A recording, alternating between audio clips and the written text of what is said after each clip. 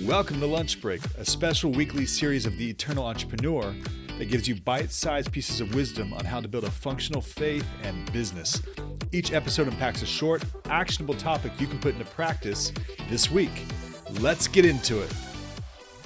Hello again to this week's Lunch Break. My name is Joe Newton. I am one of the co-hosts of The Eternal Entrepreneur. Now, my last lunch break, we talked about how to start creating a culture of execution by simply asking the question, who's doing what by when? And by asking this question, we saw that we start to bring order to the chaos and clarity to expectations. And today, I want to take this concept one step further and begin to show you how to start creating actual written processes for your business in a simple way. And I know none of us have a ton of time, and it can feel like a daunting task to create actual documentation for your business. So that's why I like doing things like these lunch breaks and simplify. Because, as they say, what is the easiest way to eat an elephant?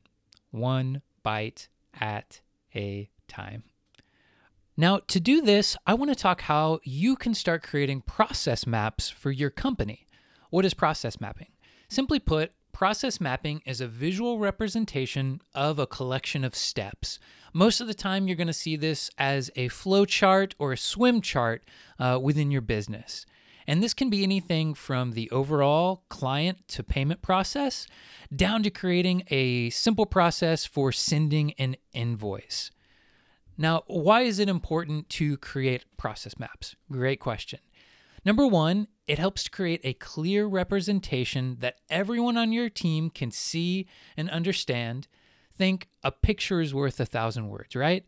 With a clear picture, it is even easier for people to see and understanding who is doing what by when, because that's the question we're wanting everyone to be asking in our company, right? Now, number two, it's simple process that forces you to ask the question, who is doing what by when? Because you're going to sit down and you're going to go step by step within each of your processes, and you're going to ask that question, and then you're going to write it down. And further on in another lunch break, we'll go into what that looks like for all of that. But just so you know, all you're doing is going step by step and asking who's doing what by when and creating a visual representation of that. All right, number three, it's going to be able to help you more easily identify the inefficiencies and opportunities within your business. Because think about it, if you're sitting and you're taking that time to go through each step and asking yourself, do I have the best who? Do I have the best what?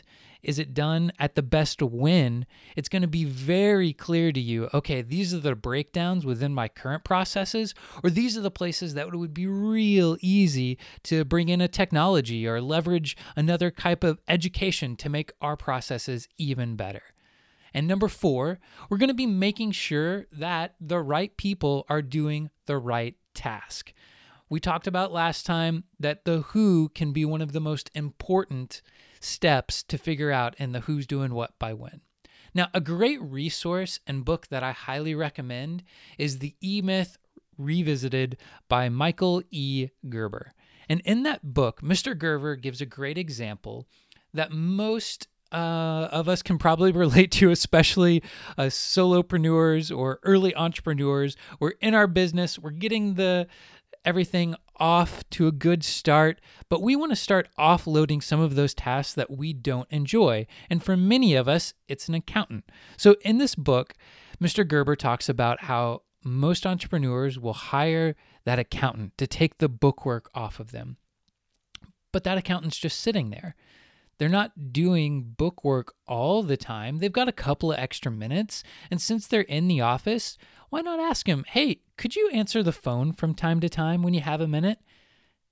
And hey, since you're sitting there, just today, would you be able to go down to the warehouse and just send out this package real quick? It'll only take you 5 minutes.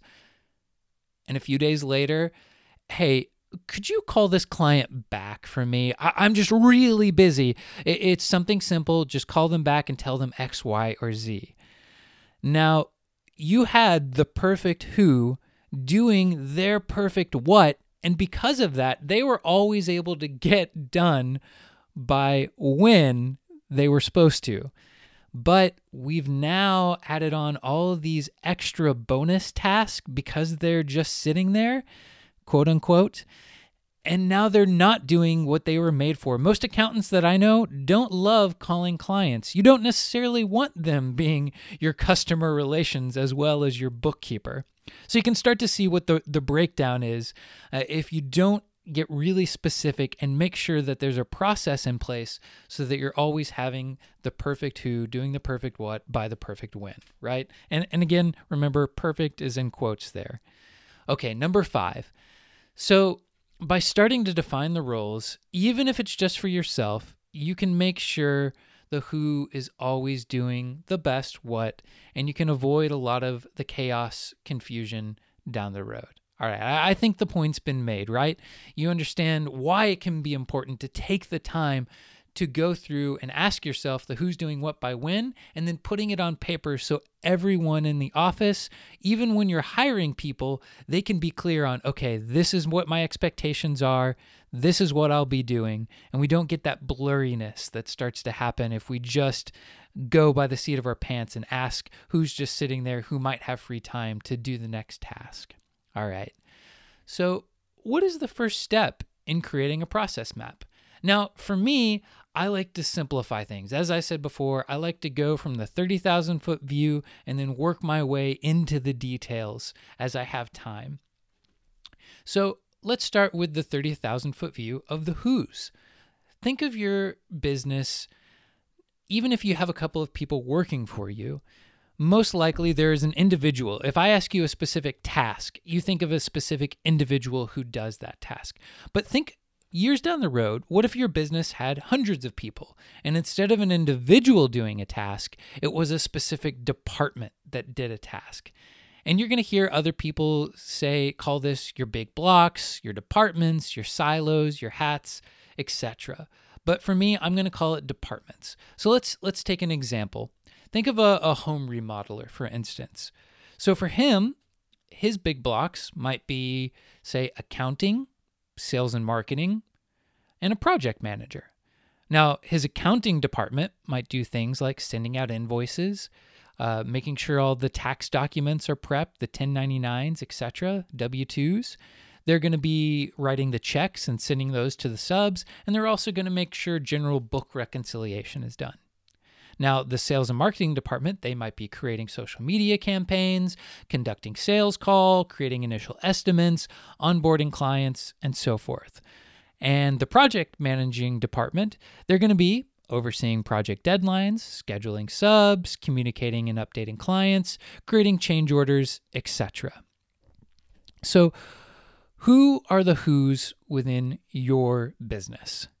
We're going to take a look at these who's, the departments, and we're going to start applying that as we go forward with our process maps. But to begin getting in that mindset of thinking to yourself, okay, who are the main who's within my business? It's going to help us to start to think and be able to get more clear as we create our process maps.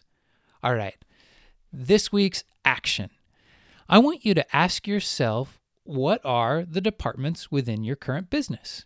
Then take out a piece of paper or open something up online and write them down at the top of the page. Write down your accounting, your sales and marketing, whatever those big blocks, those departments are for your business, just write them out. And these can always be changed. Don't think too deeply into it. Just write out what those departments are for you in your business. And again, this applies even if you're the only one working within your business. All right.